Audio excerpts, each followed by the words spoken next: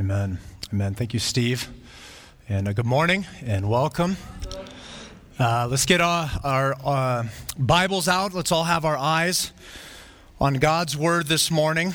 And a great lead-in as we think about Ephesians 4 and Psalm 1 and being trees that are firmly planted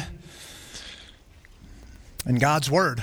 And continuing in our sermon series through the Gospel of Mark. And as we continue in Mark, we're going to be in Mark 4 this morning. And almost all of Mark 4. But as we come to Mark 4 this morning, we come to this section of parables.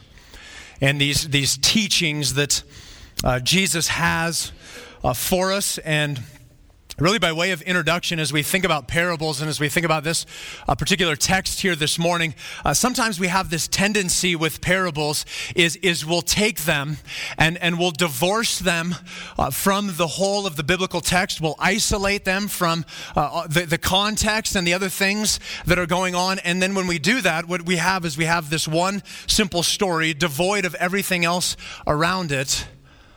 And very quickly what we do is we just begin to moralize with the text. Let me give you a couple of examples. Parable of the Good Samaritan. See, Luke, in writing that particular gospel, when he gets to that particular point, he's driving home a much larger thing than just that one story. But oftentimes we get to the Good Samaritan, we isolate that, we pull that out of the context there, and when we moralize it, here's what we do, is we go, well, be a good neighbor. It's like spiritual State Farm, right? It's like, be a good neighbor, love your neighbor, be kind to people. That's not what Luke's telling us. He's telling us something very distinct about Jesus, and that Jesus is the ultimate neighbor, that Jesus is the greatest neighbor. Maybe one of the parables we do the most with is one of the ones we're going to look at this morning. We talk about these four soils, the first of four parables that we're going to see this morning. And if we isolate that from the context, if we remove that from all these other things that have been going on that Mark has been pushing us towards and pressing us towards, we look at these four soils and we go, well, don't be the first soil. Don't be a path. Don't be rocky. Don't be thorny. Be good soil.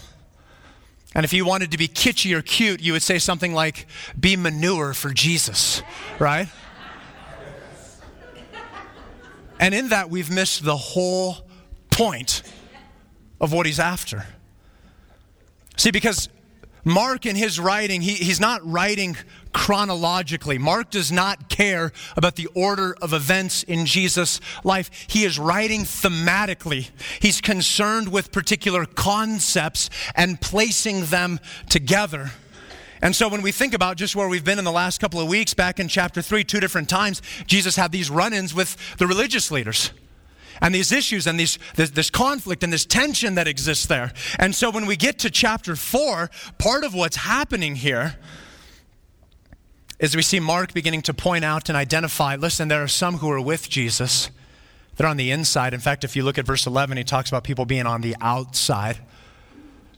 There are some who are on the inside who are with Jesus, and there are some who are on the outside who are opposed to Jesus. And so when we consider that, and we consider the whole of these parables, we have to consider the context that they find themselves in, and that Mark is leading us to a particular conclusion here. And that's why the title of the message this morning is Kingdom Living. It's kingdom living. We want to be living for the kingdom. And I think these parables, really any parable is going to point us to the kingdom, but these parables specifically are going to point us to some specific aspects of how we live in the kingdom. Really, the nail or the theme this morning is that kingdom living, if we're going to be people who live for the kingdom living demands that kingdom priorities become my priority. The things that God is about become the things that I am about. The thing that God is fired up about, those are the things that you and I become fired up about. Kingdom priorities, or kingdom living demands that kingdom priorities become our priorities. So I want to read all 34 verses. I know that's a big text to read through. Read along with me. If you don't have a Bible, we have Bibles in the lobby. If you don't own a Bible, that's our gift to you. But I'd encourage every one of you every Sunday, have God's Word in front of you. Because I have no power to affect any change in your life. I don't know if you know that. I know that. I have no disillusionment whatsoever that I have any capacity or ability to change you, but I have great confidence that God has the power and ability to change every one of us, and one of the ways that he does that is through his word. And so my words are meaningless, devoid of God's word, and so we should all have God's word in front of us. So let's read God's word. Let's see what God himself is saying, and then we'll walk back through this text. But starting in verse 1, Mark tells us this. Again, he began to teach beside the sea, and a very large crowd gathered about him, so that he got into the boat and sat in it on the sea, and the whole crowd was beside the sea on the land. Again, this crowd control measure. And he was teaching them many things in parables. Now, I think that's important, loved ones, because then Mark's going to tell us 4 different parables that Jesus tells. He wants us to see all of these parables in connection with one another. Okay, he doesn't want us to isolate these things. He was teaching them many things in parables, and in his teaching he said to them, listen, sower went out to sow. And as he sowed, some seed fell along the path, and the birds came and devoured it. Other seed fell on the rocky ground, where it did not have much soil. And immediately it sprang up, since it had no depth of soil. And when the sun rose, it was scorched, and since it had no root, it withered away. Other seed fell among thorns, and the thorns grew up and choked it, and it yielded no grain. And other seeds fell into good soil and produced grain, growing up and increasing and yielding 30-fold and 60-fold and 100-fold. And he said, he who has ears to hear, let him hear. And then Mark begins to tell us about something that happens once the crowd has gone away. So it's entirely possible that verses 10 through 20 happen after Jesus taught these parables. These other parables we'll look at, it's entirely possible these other parables are from an entirely different part of Jesus' ministry. Right? It's thematic, it's conceptual, it's not chronological. And so here Jesus says in verse 10, when he was alone, those around him with the 12 asked him about the parables. What in the world is going on there, man? Tell us about these seeds and these soils, and what are you after? Verse 11, he said to them, to you has been given the secret of the kingdom of God, but for those outside, everything is in parables, so that, and then here he quotes from Isaiah 6, they may indeed see but not perceive, and may indeed hear but not understand, lest they should turn and be forgiven. And he said to them, do you not understand this parable? How then will you understand all the parables? And then Jesus begins to explain this specific parable. The sower sows the word. And these are the ones along the path where the word is sown. When they hear, Satan immediately comes and takes away the word that is sown in them. Verse 16, and these are the ones sown on the rocky ground. The ones who, when they hear the word, immediately receive it with joy. They have no root in themselves, but endure for a while. Then, when tribulation or persecution arises on account of the word, immediately they fall away. And others are the ones sown among the thorns. They are those who hear the word, but the cares of the world and the deceitfulness of riches and the desires for other things enter in and choke the word, and it proves unfruitful. And then this final soil here.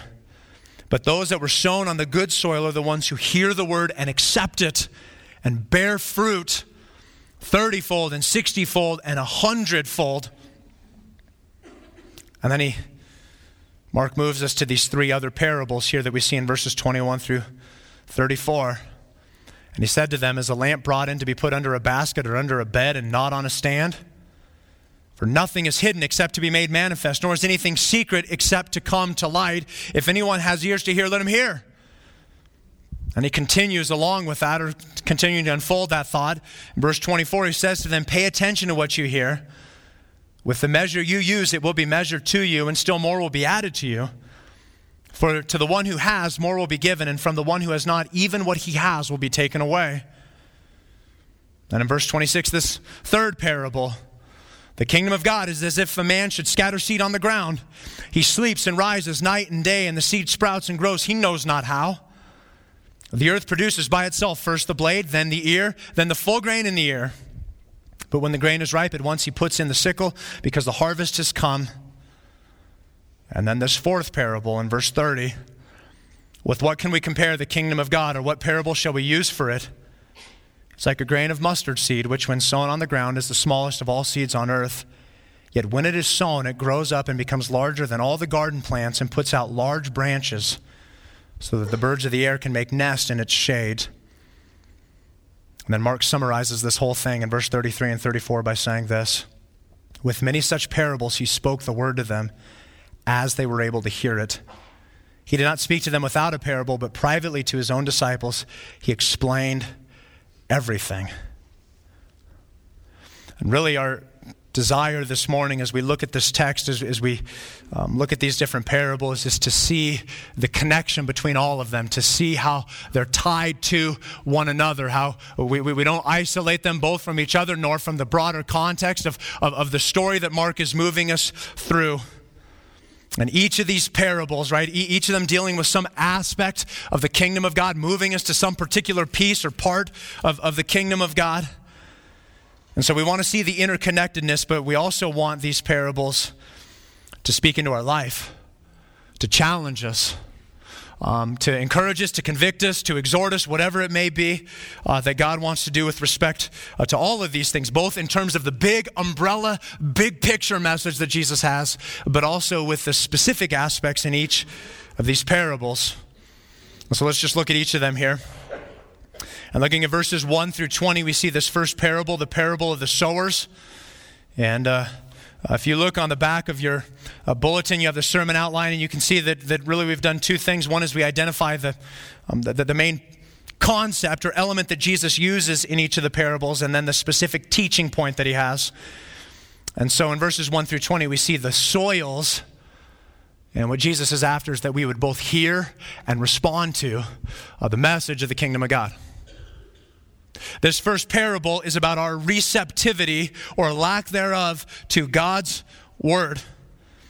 So let's just notice a few things here in the text with respect to verses 1 through 20. Jesus comes, he begins to teach, large crowd gathering around into the boat. And you can see him clamoring all the way up to the shore. And what's the first word Jesus says? First word in verse 3, tell me, what is it? Listen. You would be wise to do what Jesus says, wouldn't you? In the same way that he told the people in front of him that day, hey, listen, pay attention, perk up your ears. You would be wise right now to do the same thing. To listen to what God has to say, to hear what he is suggesting to you and I here this morning. And then Jesus begins to tell them, right, here comes the sower, and out he's sowing seeds. Out they come, and just broadly sowing. We'll say over here, okay, I'm not making any suggestions of anyone sitting on the aisle here, all right? But here's the path. It's hard and it's wore down. It's impenetrable. And some of the seeds go there. And then over here, right here's some of the rocky ground. In they go, up they shoot quickly. And as soon as the sun comes out, right, they get scorched. And then over here we have the thorny ground. And up it comes, but choked out. Anyone who gardens ever knows this reality of weeds and things that want to destroy what's in there. And then y'all are like the good soil, okay? I don't know if it's true or not, okay? But like the good soil, and it produces. It bears fruit. And so Jesus says again in verse 9, he who has ears to hear, let him hear. Right, again, pay attention. And then Mark moves away from it for a moment, and he starts telling us about this behind-the-scenes encounter with Jesus and his disciples. And like, what was that all about, man? Tell me, talk to me. What are you saying here? And then, right, Jesus begins to give us some insight. To you has been given the secret of the kingdom of God. You're on the inside. The true followers, you're on the inside. You're with me. You get it. I'm going to explain it to you. Verse 11. But for those outside, everything's in parables. See, what we've already begun to see contextually is this divide between Jesus and those who follow him legitimately and truly, and those, i.e. the religious leaders and others like them who do not. And as we move through the book of Mark, that divide will become much clearer, much stronger, and much more intense. And what started with them devising a plan back in chapter 3, verse 6 to destroy him will culminate in Jesus being butchered and sent to the cross. Okay, it'll become very, very clear. But on the inside and on the outside. And then Jesus says this in verse 12, and at a casual glance, we might go, what is going on here? He says, here's why I'm doing parables, so that they may indeed see but not perceive, and may indeed hear but not understand, lest they should turn and be forgiven. And you might look at that and go, wait a second. He's trying to trick them? Like, is he out to deceive them? What's he doing? What's his point? What's his purpose here? Well, in the same way that it's important to understand the context of Mark, it's important to understand the context that verse finds itself in. And you find that in the middle of Isaiah chapter 6. Well, let me give you a little context in Isaiah that might help us to understand that verse. If you go back to Isaiah 5, God begins to tell us about his special little vineyard. And yet what the people did is they rejected that little vineyard. They destroyed the vineyard. They didn't care for the vineyard. And so then God begins to pronounce judgment upon the people.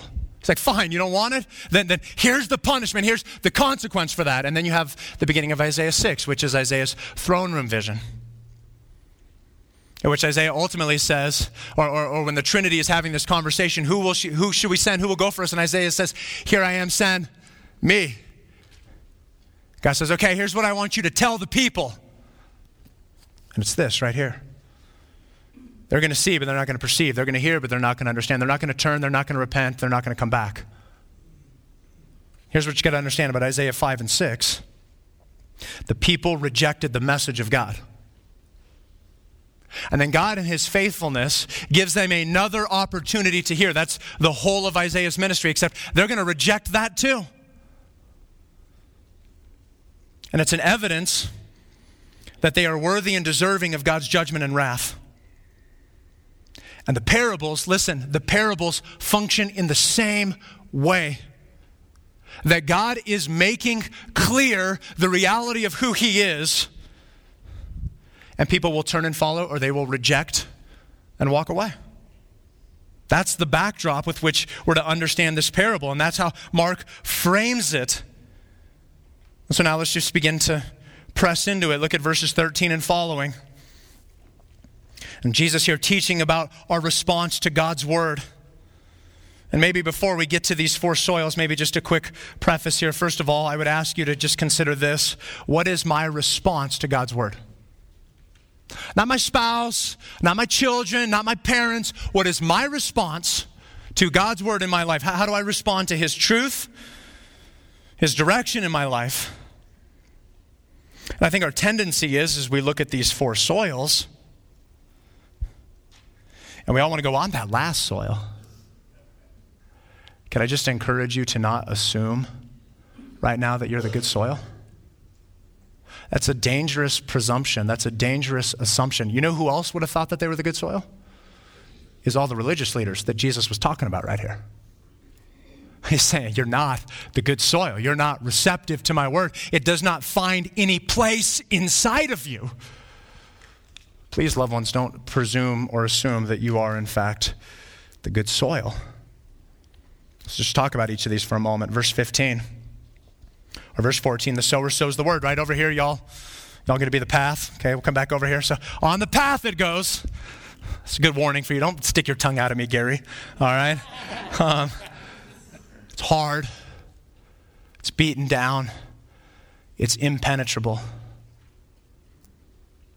And you might go, that's not fair.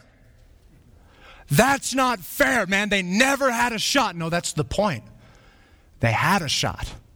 They hardened their heart. It's impenetrable. They rejected. I want nothing to do with you. And can we just be honest about the reality that when Jesus says, when they hear, Satan immediately comes and takes away the word that is sown in them? Can we just be honest about the fact that this is a spiritual battle? That this very much is the reality?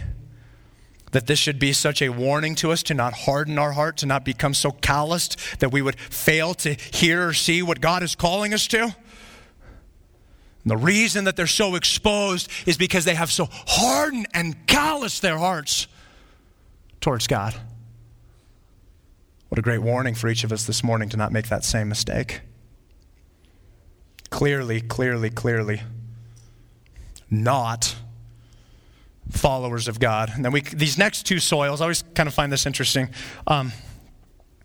People love to debate whether soil 2 and soil 3, are they saved or are they not saved? Like, are they going to heaven or are they not? And we'll have these raging debates, and we'll go to all over the scriptures to try to determine, they are or they aren't.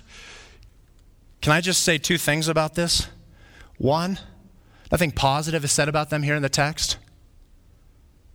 So why would we want to be one of those soils? And 2, what we see throughout these parables is a tangible manifestation, is revealed in people who are receptive to God's word. We don't see a tangible manifestation. We don't see a fruitfulness in them. So I'd be really leery to even make the argument, yeah, I think they're saved. I don't think they are. In my study this week, I've gone back and forth over my life. Oh, they are, they aren't, they are, they aren't. And I think these other parables at the end give us insight into how we see them. I think only the 4th one is truly, legitimately saved. Let's just look at each of them here for a moment. Rocky soil. It's verse 16 and 17. These are the ones sown on the rocky ground. And then check out this description. The ones who, when they hear the word, immediately receive it with joy. Well, that seems pretty positive. That's a good thing. I don't know, Mike. You might have to reconsider this. Well, look at what it goes on to say. They have no root in themselves, but endure for a while. Then, when tribulation or persecution arises on account of the word, immediately they fall away. This is like that thin layer of topsoil on top of a bunch of bedrock. Plant shoots up quickly in the springtime. And we know this, right? I mean, it gets hot. It gets hot in the summer. No root, no ability to retain water, no chance of survival. They can't handle the persecution. It's like, I didn't sign up for this. This isn't what I wanted. I think a pretty clear example of this type of soil, this type of reception, are the people we see in John 6. Remember what happened in John 6? Jesus' hard teaching. In fact, John even tells us it's a hard teaching. And that was the people's response. This is a hard teaching. Who can understand this? Who can follow this? And then those grievous words that he says right after that. And after that, many of them no longer followed him. They walked away. It was too hard. Couldn't handle it. I wonder for how many of us are we sitting here this morning and we go, man, it's too hard. I don't want to do this. I can't do this. This is so brutal. Or, man, I didn't sign up for this. Like, where did God tell me that it was going to be hard? Well, throughout the entirety of the New Testament, to be honest. I was reading this just last week in 1 Peter. Really, the whole of 1 Peter is written to a group of believers that are scattered because they're being persecuted. I think has a little something to do with suffering and difficulty. But here, listen to this. Peter talks about what it is to suffer as a follower of Jesus. He says, "Beloved, do not be surprised at the fiery trial when it comes upon you to test you." Check this out. "As though something strange were happening to you." It's like, why are you surprised by this? You knew all along this was going to happen. And he goes on, he says this, "But rejoice insofar as you share Christ's sufferings, that you may also rejoice and be glad when his glory is revealed. If you're insulted for the name of Christ, you're blessed because the Spirit of glory and of God rest upon you. Let none of you suffer as a murderer, or thief, or an evildoer, or as a meddler. Yet if anyone suffers as a Christian, let him not be ashamed, but let him glorify God in that name. For it is time for judgment to begin at the household of God. And if it begins with us, what will be the outcome for those who do not obey the gospel of God? And if the righteous is scarcely saved, what will become of the ungodly and the sinner?" And then listen to his conclusion. This is awesome. Write this down, 1 Peter 4:19. You're going to want to memorize this. You're going to want to look it up and you're going to want to memorize this. Here's his conclusion. "Therefore, let those who suffer according to God's will..." Wait, what? Let those who suffer according to God's will. You ever think that your suffering might be on purpose? That's what he's saying. "Therefore, let those who suffer according to God's will entrust their souls to a faithful Creator while doing good." Isn't that awesome? That's like the antithesis of the rocky soil. I'm going to entrust my soul to a faithful Creator while doing good in the midst of the suffering and the persecution that God intentionally chose for me. rocky soil, no endurance. This is like front runner bandwagon soil. Nothing to do with that. Then you have this third soil, the thorns. The thorns. Now, throughout the scriptures, the thorns typically represent either agricultural neglect or a bad crop, the absence of fruitfulness. Look at what it says. And others are ones sown among the thorns. There are those who hear the word, and like the rocky soil, there's some receptivity to it, but it doesn't last because in verse 19, the cares of the world and the deceitfulness of riches and the desire for other things enter in and choke the word. And here it is, and it proves unfruitful. It came up, but not to maturity, not to fruitfulness. I think this soil, by and large, is the best descriptor of what the church has been in the last number of decades. We're distracted. We're more into the provision and the blessing of God than we are into God himself. We love the gifts, not the giver. And we've been talking about that these last few weeks. We've been choked out by the good things that are meant to point and press us right back to him. And just ask yourself, is there anything in my life that is choking my devotion to Jesus? And if so, what am I willing to do about it? And then you have the good soil. Right, you have the good soil. And look at what Jesus tells us. Those who were sown on the good soil are the ones who hear the word and accept it. And see, and I think here's the key. And bear fruit. There's a tangible manifestation. There's tangible evidence. Now, I don't know where in Christendom bearing fruit meant that you saw people get saved. That is like one of hundreds of manifestations of God's fruitfulness in our lives. Please, please, please don't hear bear fruit and think, well, I haven't led anyone to Jesus, so I have never bore fruit. That is a very skewed, narrow, and pointed understanding of fruitfulness in the scriptures. But make no mistake, they are bearing fruit.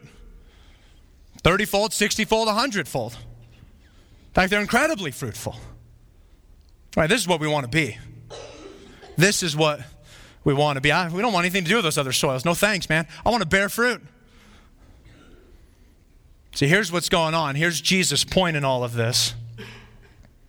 Is he's calling us to both hear and to respond to the message of the kingdom. He is sowing seed, right? That's what he tells us back in Mark 1. He came to proclaim the gospel of God. That's what he said. He's sowing seed. And this parable is about our receptivity to his word and if we're going to respond accordingly. There's tangible evidence. Because God's word has found a place within me. There is a tangible evidence, a tangible manifestation of that. That when I live for the kingdom, the priorities of the kingdom become the priorities for me. Just ask yourself right now, are kingdom priorities my priorities? Are kingdom priorities my priorities? Well, Mike, what are the kingdom priorities? What would that be? Well, here's just a few of them. Worship. Do I worship God? I'm not talking about do you sing songs about him or to him, though that's part of it. I'm talking about do you worship him? Do you love him? Are you thankful for him? Do you adore him? Are you so grateful and overwhelmed by him? It's like, oh yeah, he's there sometime.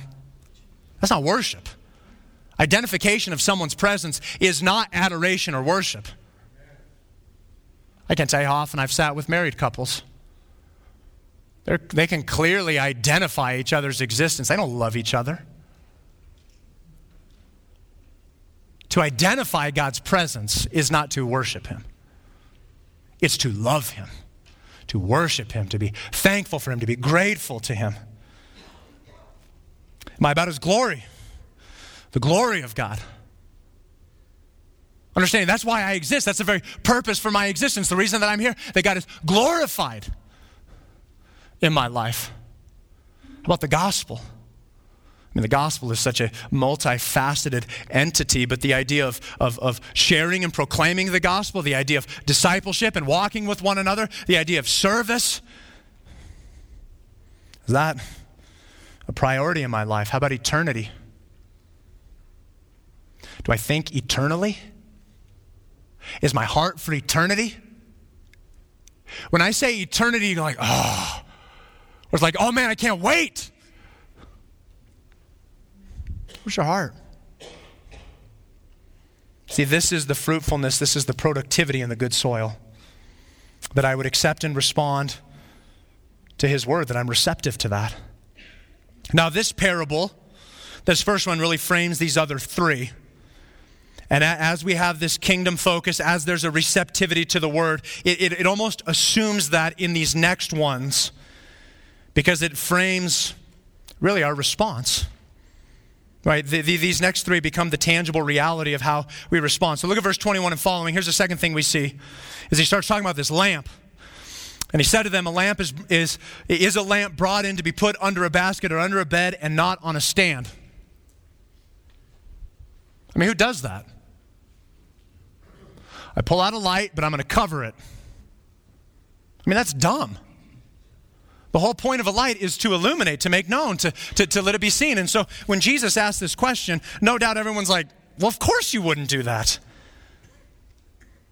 See, here's what this second parable is pointing us towards. We have the lamp. And part of the tangible manifestation that God's word has taken root in my life is that we make the kingdom known. You and I make the kingdom known. Verse 22, nothing is hidden except to be made manifest, nor is anything secret except to come to light.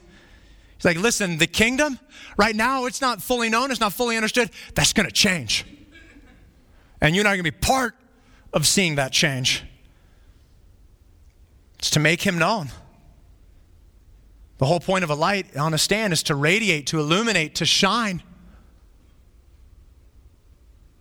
That's our point. It's to be a light, to radiate, to shine, to make known, to proclaim, to point people towards Jesus and the gospel. Okay, question. Am I willing to make the kingdom known? Am I? Ask yourself, am I willing to make the kingdom known? Am I committed to this? Is this a part of who I am? Because part of the word finding its place within us, part of us being receptive to the word, is then the turnaround where the gospel just begins to spill out of us. Now, I think there's no shortage of ways that this can be done, but here's very one tangible manifestation of this. And Pastor Stephan talked about this during announcements. But in the lobby, we have like 300 of these things. And there are others in there too. These little invitations where you can invite people to a breakfast potluck and church on Easter. It's like the easiest thing in the world, man. Here you go, you want to come to church? We'll feed you for free. That always works, man. That's like the easiest sell in all of humanity. I don't care where you are. It's the easiest sell there is. And that's part of why we're doing this. So I want to be really clear, make no mistake about it. Like, I'm excited about sharing the greatest celebration that we have as followers of Christ. I'm excited about sharing that with you all. But it's not about you and I sharing it with each other. It's about putting him on a stand and making him known.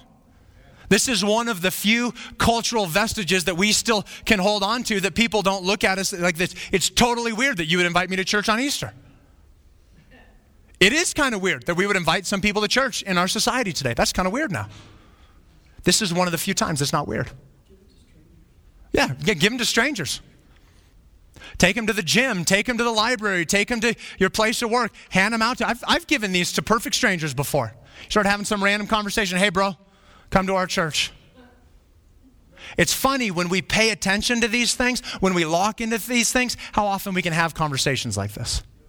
You might be shocked. In fact, I'd just encourage you this week, I'd grab a few of those on your way out of the door today and just say, God, every day, just ask God in the morning, God, would you help me to find someone to hand this out to? I think you'll be shocked at how many of these you're going to, you probably have to come back on Tuesday or Wednesday and get some more, okay? But to make the kingdom known, Is that where my heart is at? I mean, has God's word been so rooted inside of me that I want people to know who Jesus is and what he's done for us? I'm all for discretion and discernment, right? I mean, there have certainly been Christians who have been just downright obnoxious with respect to that. And I'm not telling you that. But what Jesus is pushing us towards is the fact that we make him known, that we talk about the kingdom and God's word and being receptive to that. This lamp put on a stand. And then Jesus says this in verse 24 and 25. He says, pay attention to what you hear. With the measure you use, it'll be measured to you, and still more will be added to you. Okay, so what's going to be added? Well, look at verse 25. For to the one who has, more will be given, and from the one who has not, even what he has will be taken away. What is he talking about there? Well, what's happening contextually? Verses 1 through 20, he's talking about us being receptive to the word or not receptive. In verse 21, 22, 23, he's talking about putting the word on a stand and us proclaiming that. So when we get to verse 24 and 25, it's informed by what's happened prior to that. Right? Our ability to receive in verse 24 and 25 is tied to our receptiveness to the word, to the proclamation of God's kingdom. And so when he says to the one who has in verse 25, that's the one whose God's word has found its place in our heart. Okay, for that person, more will be given. Ooh, I like that. Okay, but for those that the word has not found its place rooted inside of us, from the one who has not, even what he has will be taken away. See, this is a spiritual blessing or a spiritual curse. That's what he's saying. Those that refuse, even what they have is going to be taken away. Those who embrace what God gives to them, he's going to give them even more. Now, it's not a physical giving. It's a spiritual giving. It's a contentment. It's a joy. It's a satisfaction in the Lord. Will I make the kingdom known? Will I embrace Jesus' mission to proclaim the gospel? And this third parable, right? So the receptivity to the word, I'm going to make him known. And so look at what Jesus tells us in verse 26. The kingdom of God is as if a man should scatter seed on the ground. Man, that sounds a whole lot like this other parable he just told us. But look at what he goes on to say.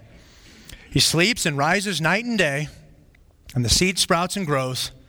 And I love this. He knows not how. A guy's scattering seed, right? Out it goes. Sleep, rise, sleep, rise, sleep, rise. There's a plant. Sleep, rise, sleep, rise, sleep, rise. There's fruit. He goes on, he says this, verse 28, the earth produces by itself. First the blade, then the ear, then the full grain in the ear. But when the grain is ripe, at once he puts in the sickle because the harvest has come. See, this third parable about this mysteriously growing seed, I think part of what Jesus is teaching us here is that we would know that the kingdom is ultimately God's work. Everything about the kingdom is ultimately the work of God. That God is the one who's doing this. I mean, Jesus even tells this guy doesn't even know what's going on. He doesn't know what's happening. I'm the one doing the work. The earth produces by itself. I'm the one doing this. That's what God is telling us here. The work of the kingdom is ultimately God's work. Now, he lets us participate in it. He lets us play a role in it. But make no mistake, all the heavy lifting is done by him. He's the one doing the heavy lifting.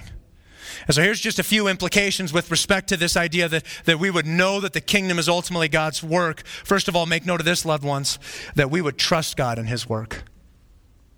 If I really believe the kingdom of God is ultimately God's work. In fact, I stood up here at the very beginning and said, I have no power to change you. I have to trust the work of God. I have to trust the work of the Spirit. I have to trust that the work and the investment and the prayer and the time and the energy invested in what's happening right now, that God is going to use that. We trust God in his work. More specifically, here's maybe a few ways that you and I can trust God in his work. First of all, that we trust that it's right. That God is right in what he's doing. That he's right in his purposes. That he's right in how he's moving. That he's right in what the effect that he's having in everyone's life. Second of all, we don't like this one. He's right in his timing. God's always right in his timing. He's never late, and we're so thankful for that, but it's kind of frustrating because he never shows up early either, does he? He's always right on time. And doggone it, sometimes it'd just be really nice if he'd show up earlier. So some of you right now, you got something going on in your life, and you're like, God, why? Why is this still going on? Why is this still happening? Why haven't you done this? And God's like, because it's not the right time. You got to trust me that I'm right in my work. You have to trust that God's work is best. God's work is best. It's always best. Sometimes it won't feel like that in the moment. Sometimes it'll be hard to see that. God's work is always, always the best work. You got to trust that God's work is always done in love. Sometimes God will do some really hard things. I mean, that verse in 1 Peter 4, that I would suffer according to God's will. That's a hard verse. But it's because God loves us and he wants what's best for us. And in the same way that a loving parent will discipline their child, God will discipline his children. He will correct his children. He will move us through things, that we trust God and his work. I think even playing off this particular parable and the metaphor here, just because you and I can't see it or explain it, doesn't mean it isn't happening. Some of you pretty soon, you're going to start gardening, you're going to start putting some seeds in the ground. And I'm willing to bet that you're going to put it in there, and within 30 seconds, you're not going to see a plant coming up. I mean, that's probably a fair assumption, right? I've never had that happen. For some of those, it'll be a few days. Some of them, it'll be a few weeks. But we know that something's happening. We just can't see it. And the same is true with God. We trust God in his work. Secondly, we credit God for his work. We credit God for his work. I don't know about you. Maybe I'll just speak for myself in this, but I can be pretty quick to move to that place where I'm a glory thief. You know what I'm saying? Where God does it, but I'll take the credit for it. And yeah, you're welcome. I didn't do that. God did that. And I know I'm not alone in that. All of us do that at some level, but how quickly we can move from taking credit that doesn't belong to us. It belongs only to God. So when we know that the kingdom is ultimately God's work, we credit God for his work. And then I just wrote this down thirdly with respect to this, that we would faithfully do our part. Like, wait a second, God's doing the work, and we got to trust him, and it's about him. Right. But see, all of it is God's work, but the specific way that God has chosen for you and I to participate in that is just that, is that he calls us to participate in it. That God gives us a role. That he lets us play a part. Now, he didn't have to. Probably would have been a lot more efficient if he would have just used angels or really anything else. But he chose you and I. We're the conduits. We're the instruments. We're the people that God said, hey, you're the ones I want to use. And so we faithfully do our part. That God allows us to be instruments used by him, that we would proclaim when God calls us to proclaim, that we would walk with others when God calls us to walk with them, that we would share, that we would give, that we would serve, that whatever it is, that we would do the things that God has called us to do and be. This kingdom living, we have this first parable about being receptive to the word. Does the word find its place in me? Secondly, I got to make the kingdom known. Okay, that's one of the manifestations that God's word has found a place in me, is that the kingdom starts coming out in my life. And we see this third thing, that we know that the kingdom is ultimately God's work.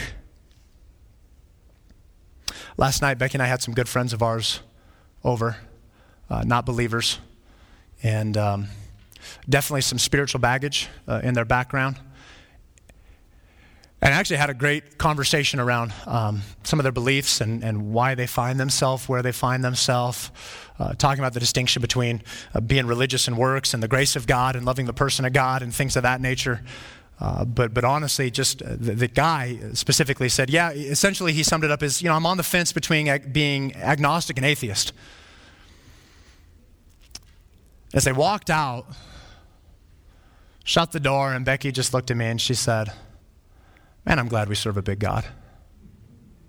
And I thought, man, I'm using that tomorrow. That fits perfectly.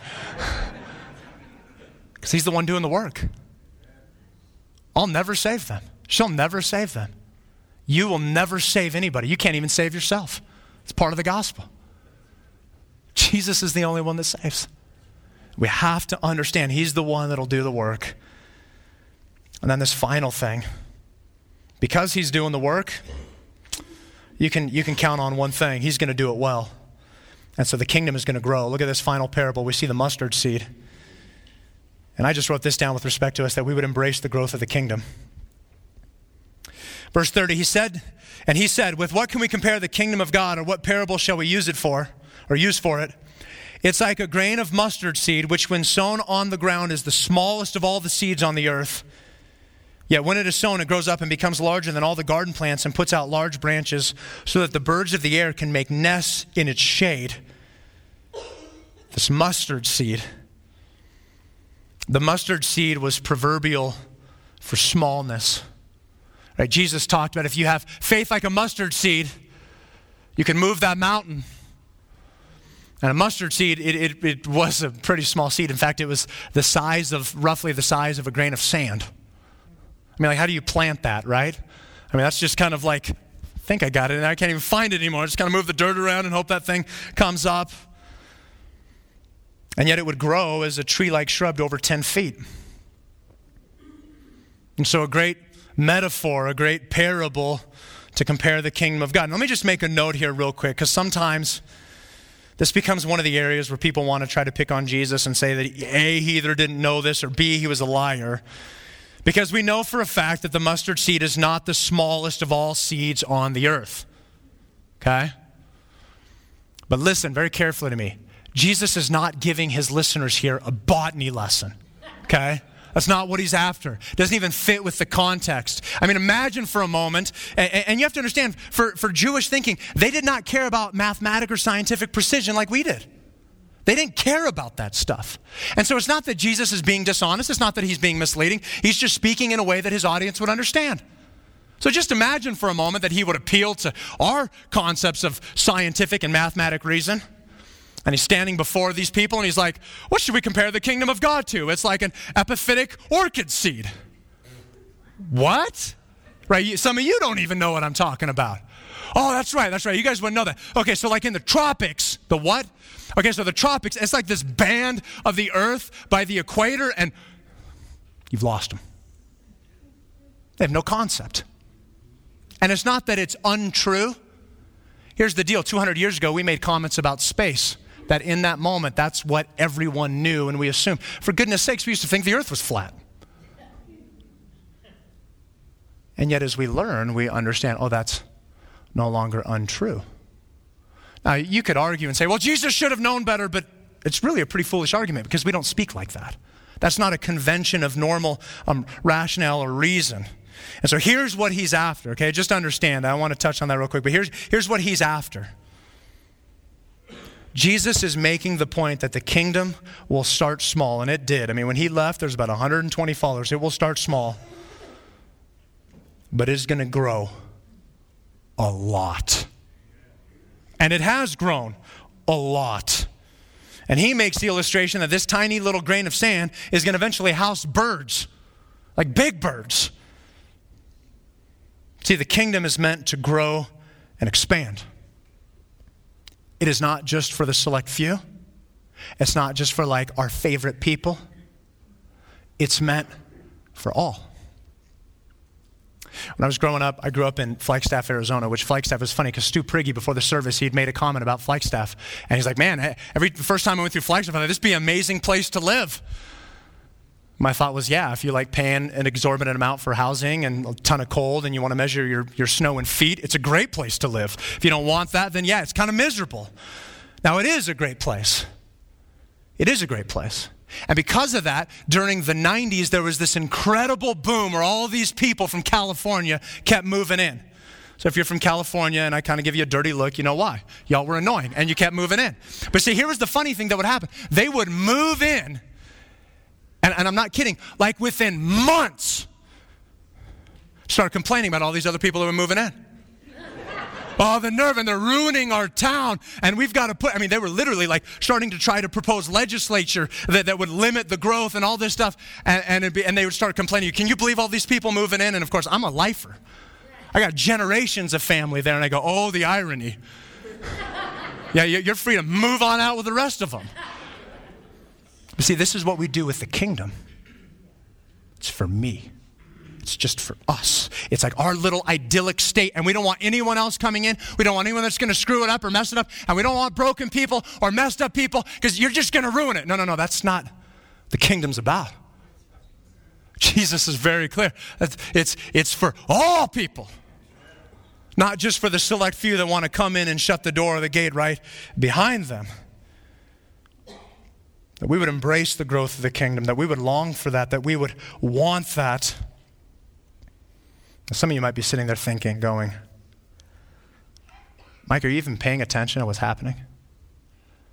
Like, can you not look around and see what is unfolding in our society? Can you not see what's happening to the church? Can you not see? We're not growing, bro. We're shrinking. Let me say two things to that.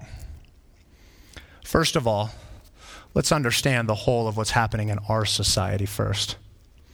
Because for the last number of decades, if not for the last couple of centuries, it has been at the very least acceptable, if not socially advantageous, to be a believer. That is no longer the case. I get that churches are shrinking. I could rattle off all kinds of numbers to you about how churches are shrinking. I'm fully aware of that. But there's a huge distinction between people leaving and true followers of Jesus leaving. The church is not shrinking. The church is just being revealed for what it really is and what it isn't. We're just being exposed, which is what the biblical teaching and narrative told us would happen. Sheep and goats, wheat and tares. We get that. Don't freak out at what's happening. What's happening in our country is a good thing. There is a pruning that is happening in the church. There's a refinement that is happening in the church. And when that happens, here's the thing. I don't look forward to persecution, personally. But for 2,000 years where the church has flourished, there's a direct correlation of persecution. So spiritually, I'm kind of fired up because things are going to get a whole lot better in the coming years once we embrace that and start pressing into that. Second of all, understand this, just so you don't think that Jesus is a liar with respect to the kingdom. When you look at Christianity globally, it's exploding in ways we've never seen. You start reading stuff from missiologists and different people who do studies and things like this, and they go, we can't even compare. Like, there's no other time in history to even begin to point to and go, oh, it was kind of comparable to, no. It's like incongruent with everything that we've ever seen. It's just not happening right in front of us. And so in one respect, I want you to be encouraged. God's doing the very thing that he said he would do here. It's exploding, and it will continue to explode. But I also want us to be challenged. Because when I thought about this week, and I thought about the growth of the kingdom, I thought, I don't want to be the weak link. I don't want to be the group that's holding back the rest of the group. So, loved ones, part of this is the challenge that it's time to be done playing games. It's time to be done being apathetic. It's time to be done being lukewarm. We were talking about that in our life group this week, what it is to be lukewarm. Revelation 3. Here's the thing. Jesus says, I would rather that you were cold. Think about it. Jesus, I'd rather that you were cold than lukewarm. Because I'm going to spit you out. It's time to be done being lukewarm. It's time to, let's embrace the growth. Let's be a part of this. Let's be challenged to live for the kingdom. Let's just tie this together here quickly. You have this first big parable about being receptive to God's word. Has God's word found a place in my heart, in my life? Is it flourishing within me? And maybe some of you are sitting here going, it's not. Okay, well, today is the best day to change that. To repent, to seek God's forgiveness. God, help me. God, would you teach me? Would you instruct me? Would you open your word to help us understand? And then, will I make the kingdom known? Will I embrace the fact that the kingdom is ultimately God's work? And then I'm going to be fired up about the growth of the kingdom. That's what it is to be men and women who live for the kingdom. Let's pray.